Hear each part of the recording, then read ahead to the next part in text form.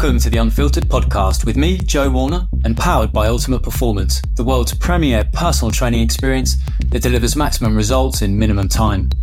In each episode of the Unfiltered podcast, I interview the most respected, celebrated, and controversial experts in the fields of health, fitness, nutrition, well-being, and performance to help you find the life-changing advice you need to live smarter. Remember, you can find all of our exclusive Unfiltered documentaries, video interviews, and investigations at unfilteredonline.com and the Unfiltered Extra YouTube channel. And now, on with the show.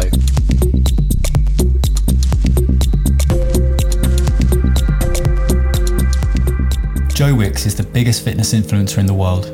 Others may have more followers or have made more money, but no one has crossed over into the mainstream like the body coach. After all, name another social media star who's been able to get your parents and your kids moving more and eating better. I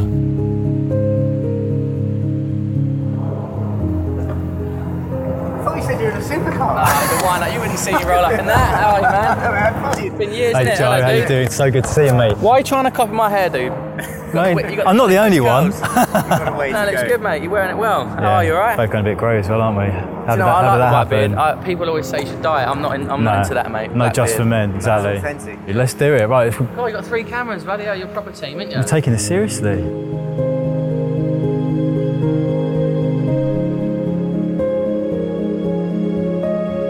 Joe's is a remarkable story because while millions of people feel like they know him, not many know about some of the many challenges he's had to overcome, including growing up in a council estate with parents battling addiction and mental health issues to build the career and life he loves so much. So how's he done it? And what comes next? That's what I want to find out. The last time I spoke to you, I think, was 2018, right? I mean, so much has happened since then. But 2018 we I think, spoke, yeah, yeah. I think it was for men's fitness feature we did. And I just kind of look back at like what you've done through there, and obviously we could speak about it for a week, but I think the 2 things that jumped out for me that I don't think either of us would have anticipated at the time was the MBE and you playing Glastonbury, right? What was the more surreal of those 2 moments? Well, they're both pretty like mad moments, and you know the MBE was such a surprise because it was never like my intention to get an award like that. Really, what I was just doing was like just getting people moving, trying to like help people through that difficult time. And so when I got this email from like I don't know the not the Queen, but people saying, Yeah. you've been nominated for an MBE, do you want to accept it? Because you can say no, some people Right. turn it down apparently. I was like, oh, that'd be amazing. And I went to Windsor Castle with my brother Nicky, and Princess Anne gave me the award. And as we got closer and closer to the queue, like to the end of the line, I could feel the emotion build up because it was a very emotional thing. Like me and Nicky, Sure.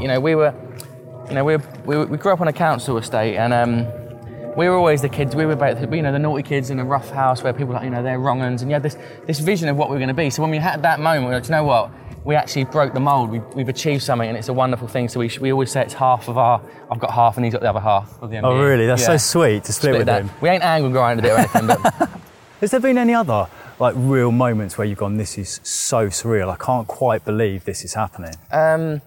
Another really mad moment was when I broke the world record in London, Hyde Park. Because, if you think 7 years before, I was a boot camp trainer in Richmond and I struggled to get 1 or 2 people down there.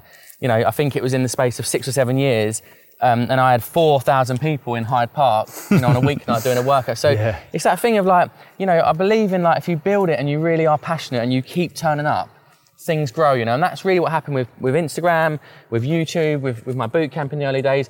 If you don't keep turning up, and you just give up and you just say it didn't work, you're never going to achieve what you want. So I just have this really simple mentality of keep showing up, keep coming back, and work towards what you want, and it will come good eventually. If I started today on Instagram with the same idea, the same energy for exercise and food, I would have nowhere near the same success. Because I was at the right place at the right time with technology and social media. It's just so saturated now. It's so much harder to stand out and have a voice when there's just loads of people trying to do the same thing. You've obviously had enormous success since P with Joe, which we'll talk about, but everyone sees you having this amazing life, the amazing holidays you have, great family, all of this stuff. But obviously there's a downside with success, right? There's the press intrusion, there's people stopping you in the street. How do you deal with that, specifically with the kind of the press intrusion into your life? Is that something that, because you didn't sign up for that, right? It's not like you've gone on Love Island and suddenly got a massive following. Yeah, it's weird. I've never really felt like I'm in the celebrity world. Obviously I do soccer aid and I've done a few bits of but I'm not just on TV for the sake of it. If I'm on TV, like, I want to be doing a documentary, I want to be doing a schools tour, I want to be talking about what I'm passionate about. So I've always kind of, I've not really seen myself as a celebrity in that world. But of course, like with PE with Joe, it blew everything up. So now when I'm out, families and kids recognise me a lot more. Mm-hmm. The only time it was ever a bit weird was when the paparazzi were hanging outside the house. So during lockdown, in the first few days, it was all booting off and they had paparazzi outside the house. Okay. And I was like going for a walk with Indy and stuff and they were taking photos and I thought, that's a bit weird. And obviously I've moved now, but again, it was one moment, like a week of my life. I'm not a celebrity who is like followed around all the time. I have a really simple life. I live with my wife and kids. I'm in this little kind of bubble and, I still sort of do the same things. I still do normal things that anyone else would do.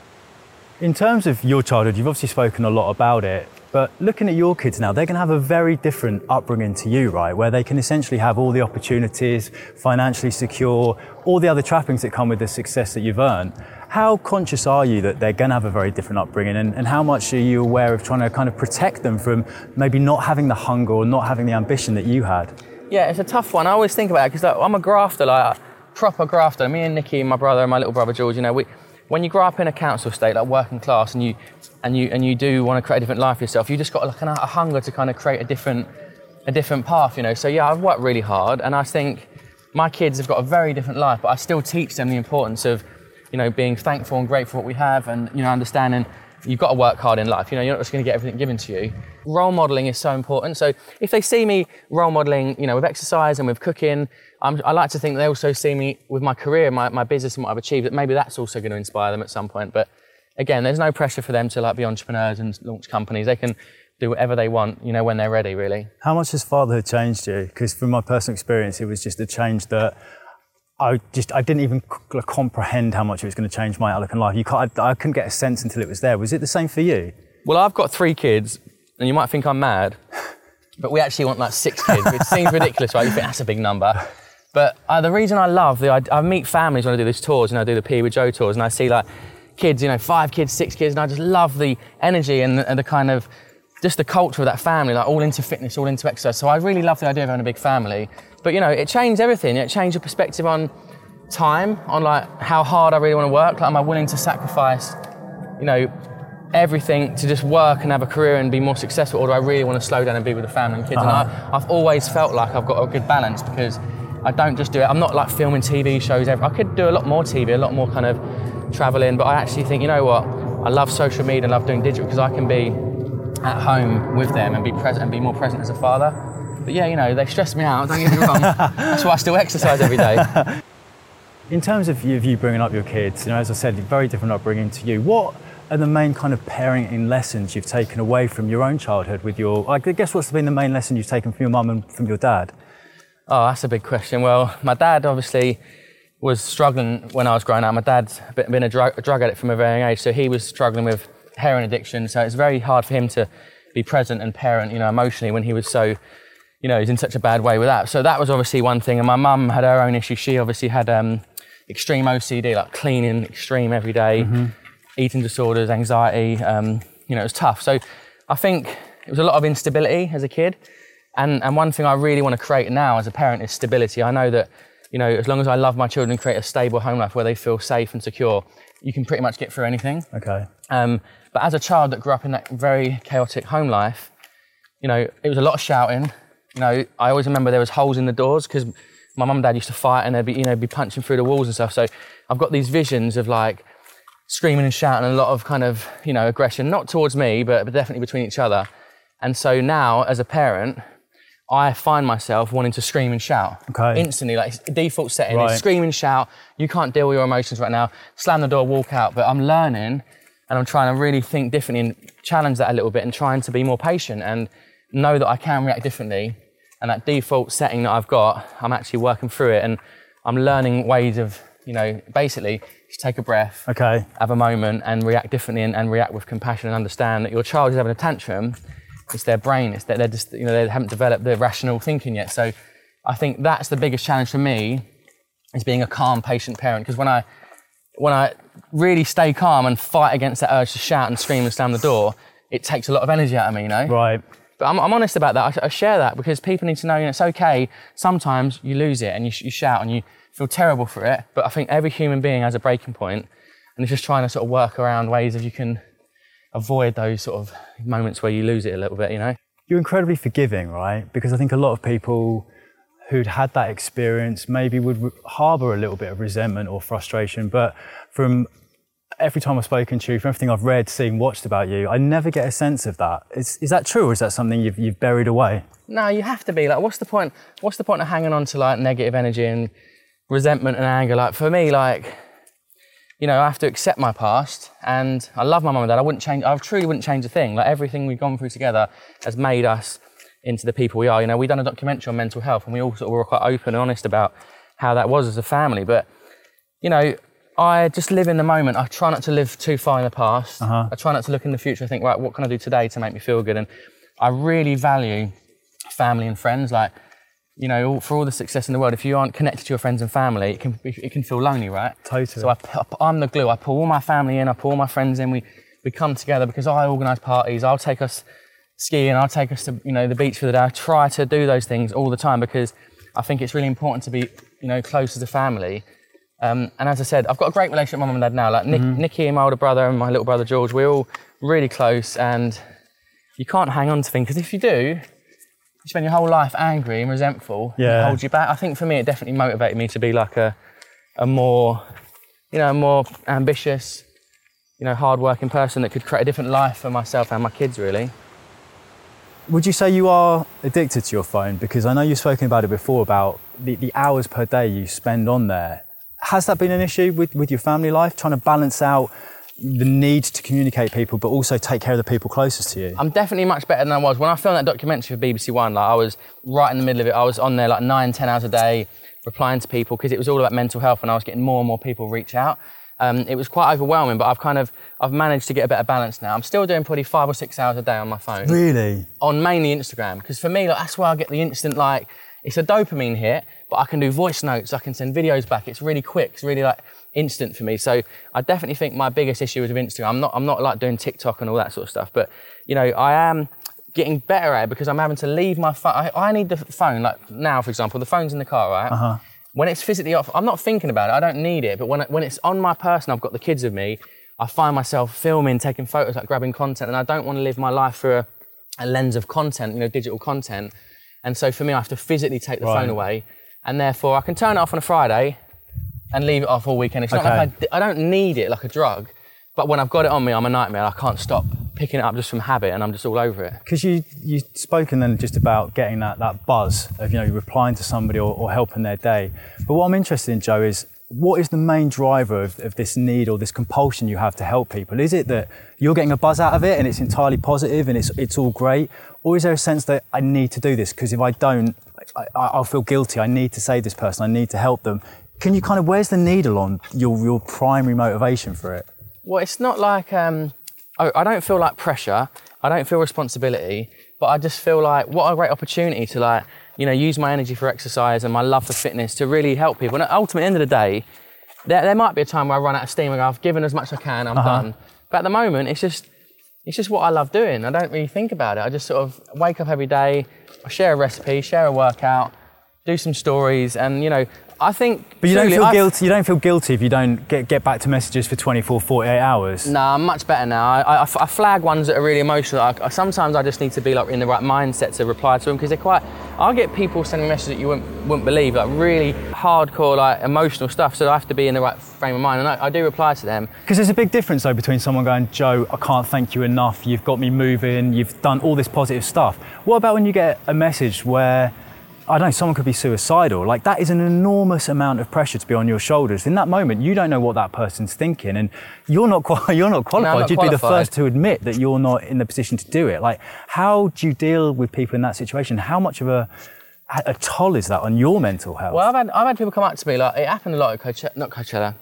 I've had people come up to me actually a lot recently, even in Glastonbury. People had a few drinks and they're come up to me and say, I just want to thank you for saving my life. And I say to them, do you really mean that? Are you just saying that because I helped you get through the lockdown with your kids? And she goes, no, you saved my life. And they open up and they say, I was in a dark place and my kids have got autism and I couldn't deal with life and I was overwhelmed. And I'm like, that's really emotional to hear that. And I always have a moment with them people, and I always say, thanks for sharing that with me, because like, you know, it really does energise me. And I think, you know, the truth is, I don't think I'm very spiritual, but one thing I believe is that we are connected, and we're connected through love and through serving other people, right?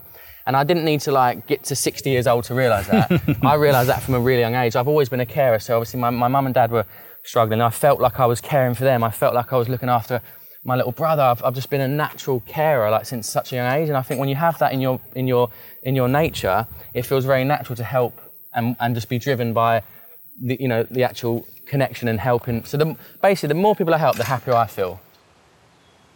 Have you ever had conversations with government or politicians about taking some sort of like genuine role in helping people in this regard? Yeah, I was invited to 10 Downing Street, and we met Boris Johnson, and they wanted me to be like the face of this sort of campaign, this sort of NHS like initiative, but I don't know, it didn't feel right for me, because I didn't feel like it was going to have much impact, you know, and I want to do things in my time and energy that actually mean something. So for me, like, obviously I love doing the workouts, I love visiting schools, I love doing the YouTube stuff, and really... So what was the campaign, if I can jump in, and like, why did you feel like it didn't have, did it not have the resource behind, not have the right people? How wasn't it going to play out the way you thought it could have done? I just didn't feel like, I didn't feel passionate about it, and I just thought it was more like, it felt like just a PR thing, like just shake hands with Joe and have a photo with him sort of thing. Right. It didn't feel genuine, it didn't feel authentic, and I was like, you know what, I actually just want to stick to what I'm good at, which is actually like fitness content and recipes that get people cooking. And so what do they want you to do? Was there any kind of scheme behind, you know, I didn't get that far in the conversation, because right.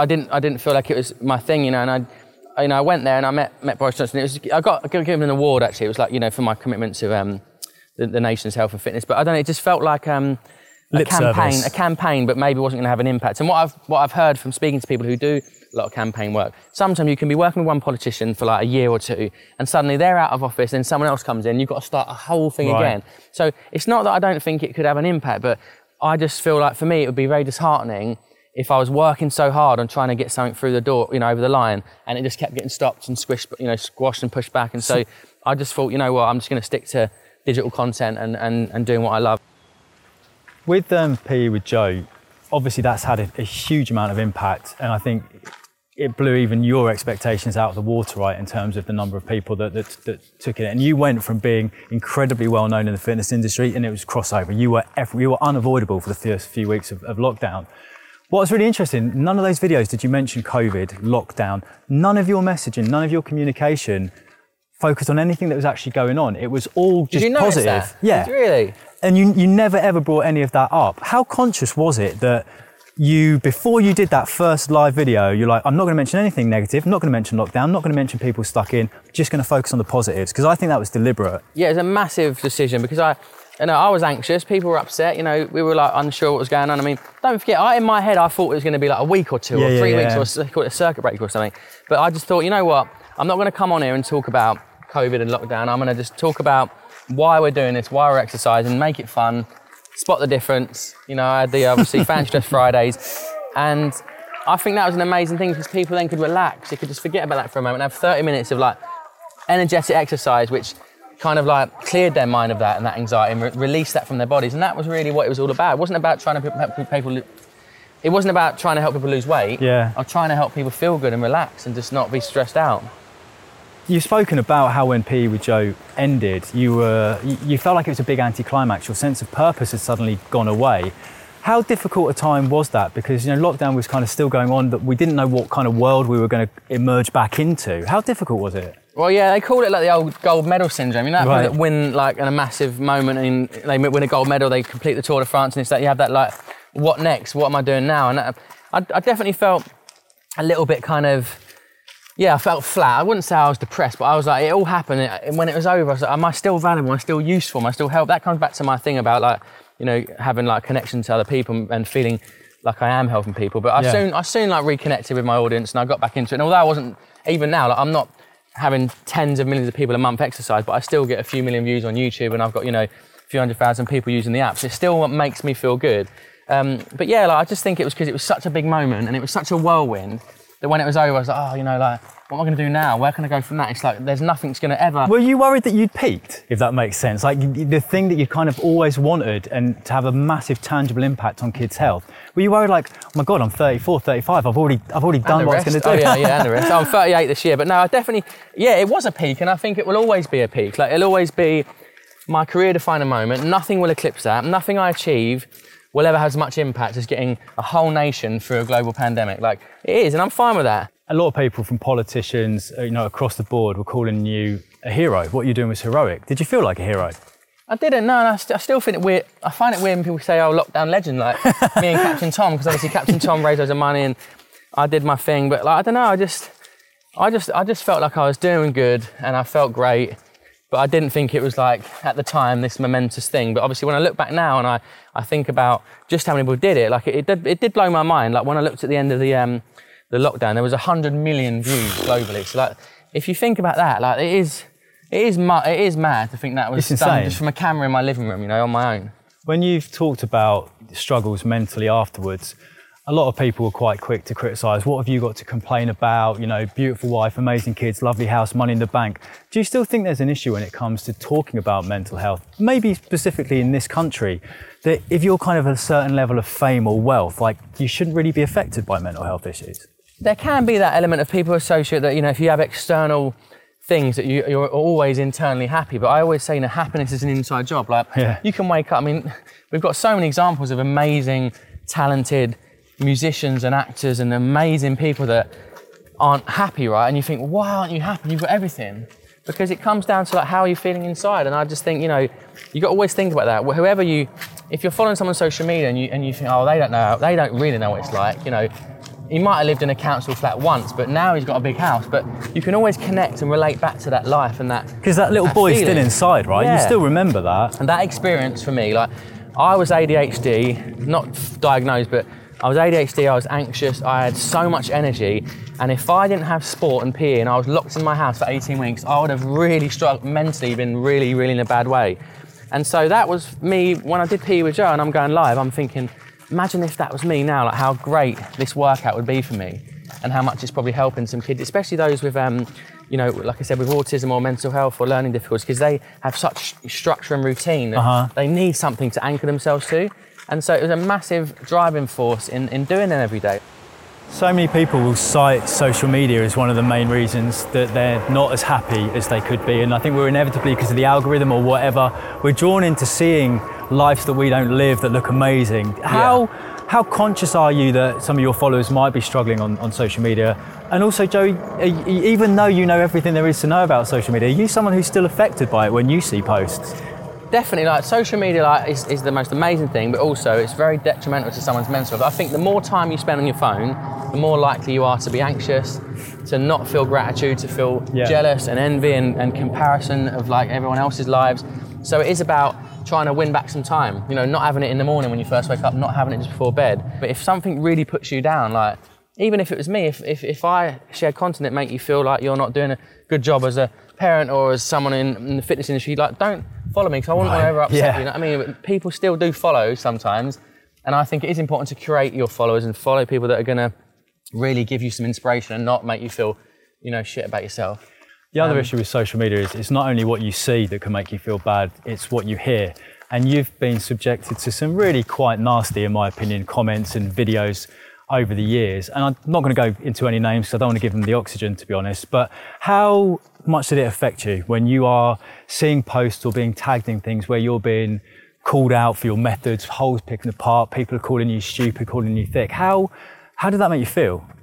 I mean, there's definitely been times where, like, you know, it'd really get you down, especially when I'm so driven and so purpose-driven to help people. So I just think, why are people trying to bring me down? And it would, you know, emotionally, like, of course it would affect me. I'd think about it before bed, I'd wake up in the morning, like, I just feel down. Like, I'm just like, this is upsetting, but I've kind of learned in a way to acknowledge that and accept that it's there, but not like let it affect me as much as it used to. And I think, to be honest, the first and main criticism I used to have was always around the calorie counting thing. So I once said, you know, I don't believe that calorie counting is for everybody. I think it's an option and it can work, but I just believe that you've actually got to get people cooking. That's the hardest thing. Get people cooking, get people moving. And so I've never put the calories in my books. I don't have the calories listed on my recipes in my app. And I think that's a really simple way of just keeping it much more uncomplicated and just focus on the food, like really just focus on cooking. So that was kind of a bit of criticism, and obviously around like, you know, was I just in it for the money and I'm just a blagger and certain things. But look, the truth is, once PE with Joe happened during lockdown, I would say every single person that ever mentioned or been rude or mean to me, it kind of just disappeared because they just realised, actually, you know what? How can we attack him when he's got my nephew fit, he's got my mum, my nan exercising? Yeah. Like, I'll just give the geezer a break. But is there even a little bit of you, Joe, when you blazed a trail, right? You were the first to properly do with Instagram what you've done, and you've created this opportunity for people to follow in your wake with book deals, with plans, with all kinds of product placements. You're not a little bit pissed off that some of them have done that because they've been able to take the piss out of you? Everyone's just trying to earn a living, man. I just don't think about it. It's not that deep for me. Like, it's just not that deep, you know. It's obviously not nice when people are saying stuff, but it's not nice when the Daily Mail or the Sun or, you know, put an article about me or my kids or whatever. Like, it's not nice, but I don't sit there reading the comments and wind myself up. Right. What is the point? I mean, you end up on all these websites, Tattle, you know, all these like parenting things, slagging you off, saying, oh, he's doing this. So I know you're not always going to be everyone's cup of tea. You know what I mean? Yeah. You're not always going to share a message that everyone wants to hear. But again, I only focus on the positive. You must have been approached over the years with a huge number of business opportunities, right? Supermarket offering you what, 2 million quid to be the face of their ready meal range. You turned it down. Why did you turn it down, and how quickly or how long did it take you to come to that decision that you weren't going to do it? Well, I was quite open about that. I thought it'd be nice to share that because people often think you just take everything and you're grabbing it all and you just don't say no to anything. But truthfully, I've said no to so many things. And the reason I was super excited about working in the supermarket, because I thought I'd be doing like grains and, you know, pestos and granolas and, you know, components to help you cook. But then it was really, they presented me this stuff. It was like ready meals, microwave dinners, food on the go. It was all highly processed. And I just said, you know what, no matter how much money you give me, I will never stand on my social media and be proud to say, hey guys, go and check out my ready meals. I wouldn't want my nan eating them, I wouldn't want my mum eating them, and I wouldn't want my kids eating them. And so I just said no, and it was a really quick decision. And obviously the Gusto partnership we found after that, which was really great, and it was just about helping people cook. And so sometimes you just got to follow your heart and don't chase the money, don't take the money, because it could backfire on your whole reputation. Like my reputation, I honestly believe, imagine if I'd gone on social media and all the haters came out and said, have you seen Wicks, he's doing ready meals? I'd be destroyed, I'd be slaughtered. Reputation done. I also think that shows a profound confidence in your own ability. Say 2 million quid from a supermarket. A lot of people go, do you know what? It's not right, it doesn't align with my values, but that is a deposit for my kids. That is university pay for my kids. Yeah, of course. I think that's where so many people go, do you know what? Yeah, it's not right, but I can't turn it down. It really, look, the truth is, it was £2 million guaranteed for 2 years, like guaranteed minimum, but really would have been, if it went well, £5-10 million over a few years, because it would have been high volume, you know, loads of things like sandwiches, microwave dinners. You're banging out $1 million a week or whatever. Like, it's a lot of revenue, right? And so the number's way bigger, but I don't ever think, oh, I wish I took that deal, or I wish I had that money in the bank, because I've got a long-term vision for what I'm doing. I've got a vision for a legacy. Like, I don't want to just be this trainer in this moment in time that had a great career and, you know, got a nice house for me and my kids, and then I retire and it's all over. Like, I actually want the Body Coach brand to be a trusted, you know, brand that people go to in years to come, so that when you or your mum or dad are feeling unwell, unhappy or unhealthy, you go, oh, do you know what? I'm going to do the Body Coach plan, or I'm going to do an event with Joe, or I'm going to do the recipes, or I'm going to get a book. And I believe that. So much of the fitness conversation, the health and wellbeing conversation now is revolving around drugs, right? We've seen just the proliferation of anti-obesity drugs, which people are jumping on the next bandwagon as a quick fix.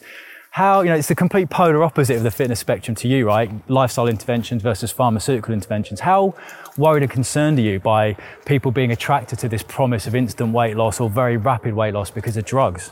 I don't know what these drugs do, but I keep seeing articles, but all these companies are investing in this obesity drug, and I can't really comment on the drug itself, but I don't think it really helps the issue of, like, the psychological issue around binge eating, overeating, you know, mental health issues. And so it isn't a cure. It might help, I don't know, it might have some use, but ultimately, I think it's a decision to just get more revenue in the business, right? And you are never, and you can keep this on camera, because you are never going to see me, even if I was paid 10 million quid a year to promote a drug, you're never going to see me promote an obesity drug.